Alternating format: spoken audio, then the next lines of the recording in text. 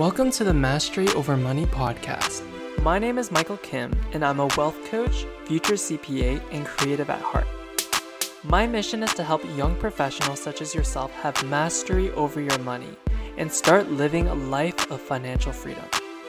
Not only will I teach you how to save, invest, make, and maximize your money, but I'll also transform the way that you think about it. At the end of the day, money management is a skill. And when you have mastery over it, you can create anything. Are you ready? Awesome. Let's dive in. Hello, everyone. Welcome back to the Mastery Over Money podcast. So lately, I've been having a lot of coaching calls with my students around this topic of helping their families. It's come to a point where my students themselves, they know that they're in a pretty comfortable and they're going to be in a good financial situation. And now they want to start helping their family. They want to be able to support their family. And these are some of the values that they have. So in this episode, I want to share specifically what you can do to help and support your family financially. But before we get into specifically what sort of things you should do, I think it's important to figure out as to why. Why do we want to help our family so bad? Why do we have this desire? I'm speaking from my own experiences, but as a child of an immigrant, I have this extreme desire to protect and support my family because I know how much sacrifice that they made for me so that I could live a better life. So my mom's side of the family, they came from this small island called Mauritius near Madagascar, where they speak French, by the way. And they came to Canada where they literally had nothing. They didn't have any real estate property. They had to leave all of their businesses behind back in Mauritius. So they truly started from scratch. My mom's family lived in this teeny tiny apartment. And my mom worked at Burger King part-time while going to school to fund for her own education until she got a job as a nurse. And to this day, my mom is in her mid-50s, and I still watch her go to work as a nurse, do overtime in this, COVID situation, do graveyard shifts, and come back home driving from Toronto to Mississauga at like 3 a.m. And she does all of this to provide for her family. On my dad's side of the family, they follow a very similar story, except they came from Korea. And to this day, my dad is in his 60s, and he's climbing towers and climbing ladders to provide internet in remote areas. That's what he does for his business. And so I look at my parents, and I just think, damn, they are fucking hard workers. And I don't take their sacrifices for granted. And I think it's because of this, and I love them, that I really want to help and I really want to protect them and make sure that they are okay. And I'm sure you feel the same way too. Your parents sacrificed so much for you so that you could live a better life, so that you can have more opportunities.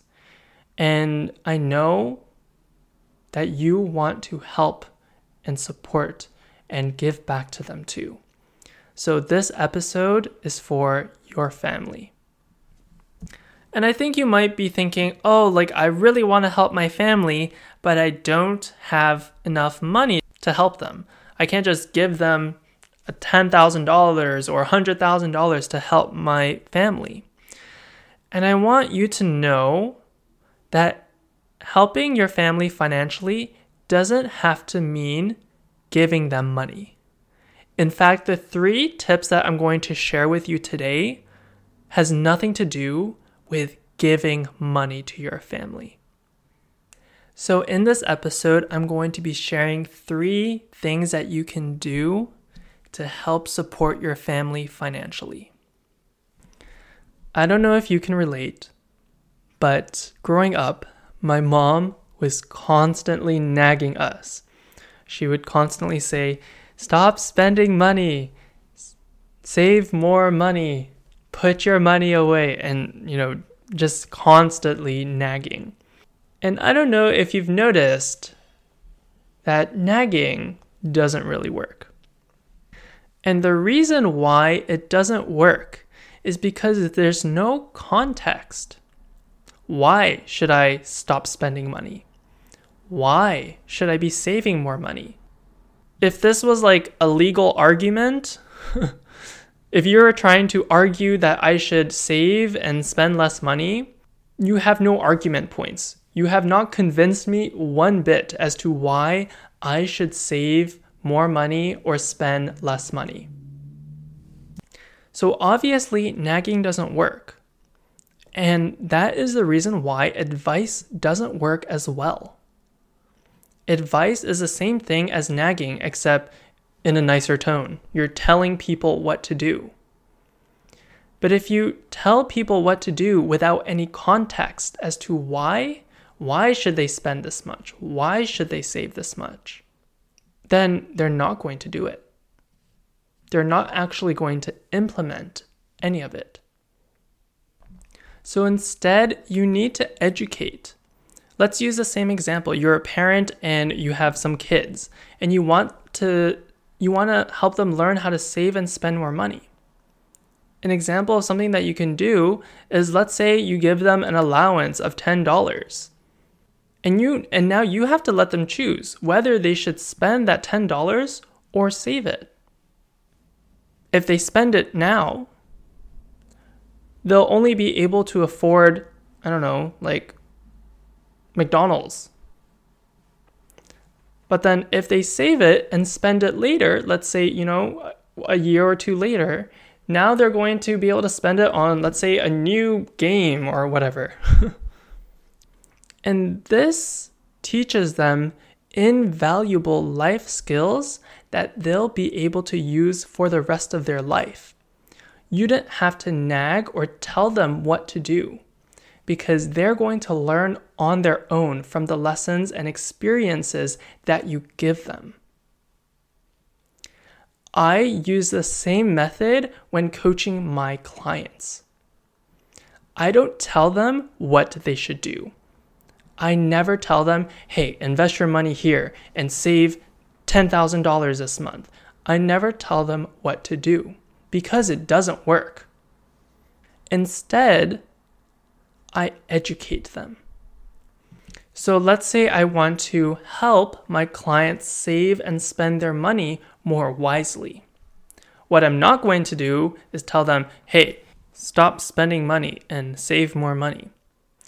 Instead, what I do with my clients is that I help them create a plan where they can see how much money they're currently spending and saving. And then they get to see what their life will look like in the next 5 to 10 years if they were to stay in this exact same situation. And oftentimes, they're like, "Oh my God, this is horrible." One of my students was getting Uber Eats almost every single day. And then when we looked at his plan, he realized that he wouldn't be able to achieve any of the financial goals that he had for himself. He wouldn't be able to buy that condo that he really wanted in 5 years. He wouldn't be able to buy a car in the next 2 years if he continued to live this way. So then he was like, "Oh shit, maybe I should not do Uber Eats every single day and maybe just like once a week." And the beauty about this is that I didn't have to tell them anything. I wasn't like, "Maybe you should stop getting Uber Eats every day." He came to this conclusion himself. And because he came to this conclusion himself and no one is forcing him to do anything, he actually followed through with it. He actually did it. As a financial coach, my job isn't to tell you exactly what you should do. My goal is to guide you to whatever is the best financial decision for you. Okay, so the second tip to support your family financially is to facilitate money conversations. I believe that all financial problems were just minor mistakes that had been hid under the rug for a very long time. It's kind of like if you have eggs and you leave it hidden in the fridge for like many years, eventually it's going to start to smell. And I've noticed that the reason why a lot of immigrant families have financial problems is because they believe that money is taboo. Money should not be talked about. Money is something to be feared. And for that reason, those little financial mistakes that they make can become big financial catastrophes. This is exactly what happened with my family. My parents made some normal financial mistakes that was hid under the rug for many, many years. Until eventually the problems got so big, started to smell so bad, until people started calling our house saying that they needed their money. All of this happened because there was a lack of communication. If they had just talked about it clearly, wide in the open, they could have taken measures to get rid of these problems before it grew. But hindsight 2020, there's no point dwelling in the past. The best thing that you can do is to learn from the past and to take different action moving forward. So when I came back from university, I went to university at Western University in London, Ontario. Once I moved back home, I took it upon my responsibility to facilitate these money conversations with my family. I had to ask my mom, I had to ask my dad, I had to ask my sister to come to the dinner table, sit down, and talk. Talk about money. Talk about what we plan for our lives, where we want to be, what is our current financial situation, and do we need help? In this conversation, I was talking to my mom, and she told me that her investments weren't doing so good. Her investments were in like 1 or 2% GICs, which are guaranteed investment certificates, which are not great investments when you want to grow your portfolio. Because 1 to 2% per year is not even going to cover the cost of inflation. And so she asked me to help her manage her own investments. And so I worked with her, and now I'm helping to manage her investments. And the 2 years that I've been helping her manage her investments have already exceeded all of the returns that she got when she was invested in GICs for the past 10 years. This is an example of how you can support and help your family. And it isn't just me. My students have been able to help their families as well with the knowledge that they learned from working with me through the Plant Your Money program.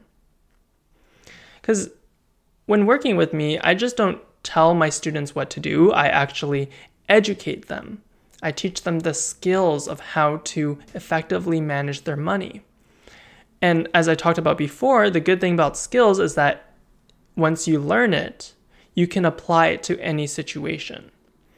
One of my students was able to help his parents make retirement decisions. He sat down with his parents and facilitated a money conversation, and he was able to help guide their decisions on what they should do in order to prepare for retirement. How much money should they be saving? Where should they be putting their investments? And he was able to do all of this because he learned the skills of effectively managing his money. Okay, and the last thing that you can do to support your family financially is to set an example of what's possible.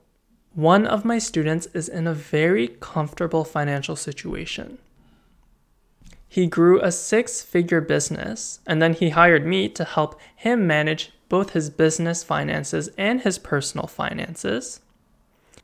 And now he is able to do the things that he's always wanted to do. He's able to go traveling if he wants to go traveling. He's able to buy a washing machine without feeling constrained or guilty on spending on a new fancy washing machine. He's able to do everything that he wanted to do. And because he was so happy, he wanted to share how he was able to do this with all of his loved ones, with his family, with his siblings. He wanted to share this knowledge with them. But the thing is, when he tried to share this knowledge with his brother wasn't reciprocal. His brother instead was like, "Why are you telling me what to do? Who are you to tell me what to do?" And he came to me and he was like really bothered by this. All I want to do is to help my brother who is struggling with his financial situation. And what I told him was a hard lesson that I had to learn as well. I told him that you can't help people who don't want to be helped. You could be the best teacher, you can be the best educator, you can be the best coach. But if someone doesn't want to learn from you and they don't have an open mind to change what their current situation is, there's nothing that you can do. So instead, what I said to him is to set an example of what's possible when you have financial freedom. Because eventually, he's going to have a multiple 6-figure business, and he's going to be able to live wherever he wants in the world, live this amazing life. And eventually, one day, his brother is going to look at his own financial situation and realize, how can I have that? How can I create that life? And that's when he will be open to accept your help. I faced a similar situation with my sister. When I was back in university, I saw my sister who had a job and she was, struggling to spend and save money. And I would tell her, "Oh, you should do this. You should do XYZ. You should do this and that." But she didn't listen to me. Because who would listen to someone who doesn't have what you have? I wasn't working full time. I didn't have the amount of money that she wanted to save. And I accepted that. But what I wanted to do is to set an example for her of what is possible. So in 2019, when I graduated school, I was so good at my finances. I saved around $20,000 to $30,000 in 1 year. I invested all of my money, made thousands of dollars through investing. And then once I achieved these results, she was like, "Oh, can you tell me how you did that? Like, can you show me how to do that?" And that's when I was like, "Yeah, sure, I can help you with that." Right? But the thing is, if someone is not open and willing to learn and they don't want to learn, you cannot help someone who doesn't want to be helped. But what you can do is to show them what is possible. How amazing life can be when you don't have to worry about your personal finances. How amazing life can be when you have the money and the abundance to go travel and live and do whatever you want. That is the greatest gift that you can give to your family and your friends, to show them what is possible. And once they are willing and open to receiving your help, that's when you can help them. So I'm sure you can see that learning how to manage your personal finances is more than just about you. Because when you know how to manage your finances, that means you have the power and the ability to help others. You have the power to educate others, not just tell them what to do. You have the confidence and the ability to facilitate money conversations so that you can solve the small mistakes that people make before they become big problems. You can also set an example of what's possible so that you can inspire your own friends and family to work towards and achieve a life of financial freedom. And this is what I hope that I'm doing for all of you as well. This is why I share my experiences and my personal finance journey so that I can inspire you and show you what is possible. So if you're someone who wants to not only take care of yourself, but you also want to be that pillar of support for your family so that you can help, so you can give back to them, so that you can support them, then you gotta join the Plant Your Money program. It's a 12-week one-on-one coaching program with me where I teach you how to have mastery over your money.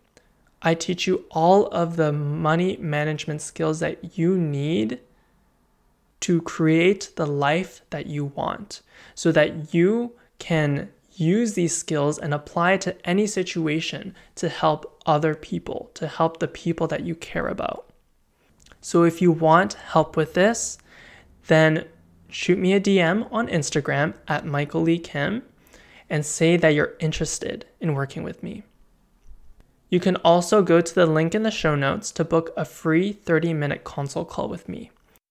The purpose of the call is to figure out exactly what are your biggest obstacles when it comes to your personal finances and what your financial goals are and how we can work together to get you there.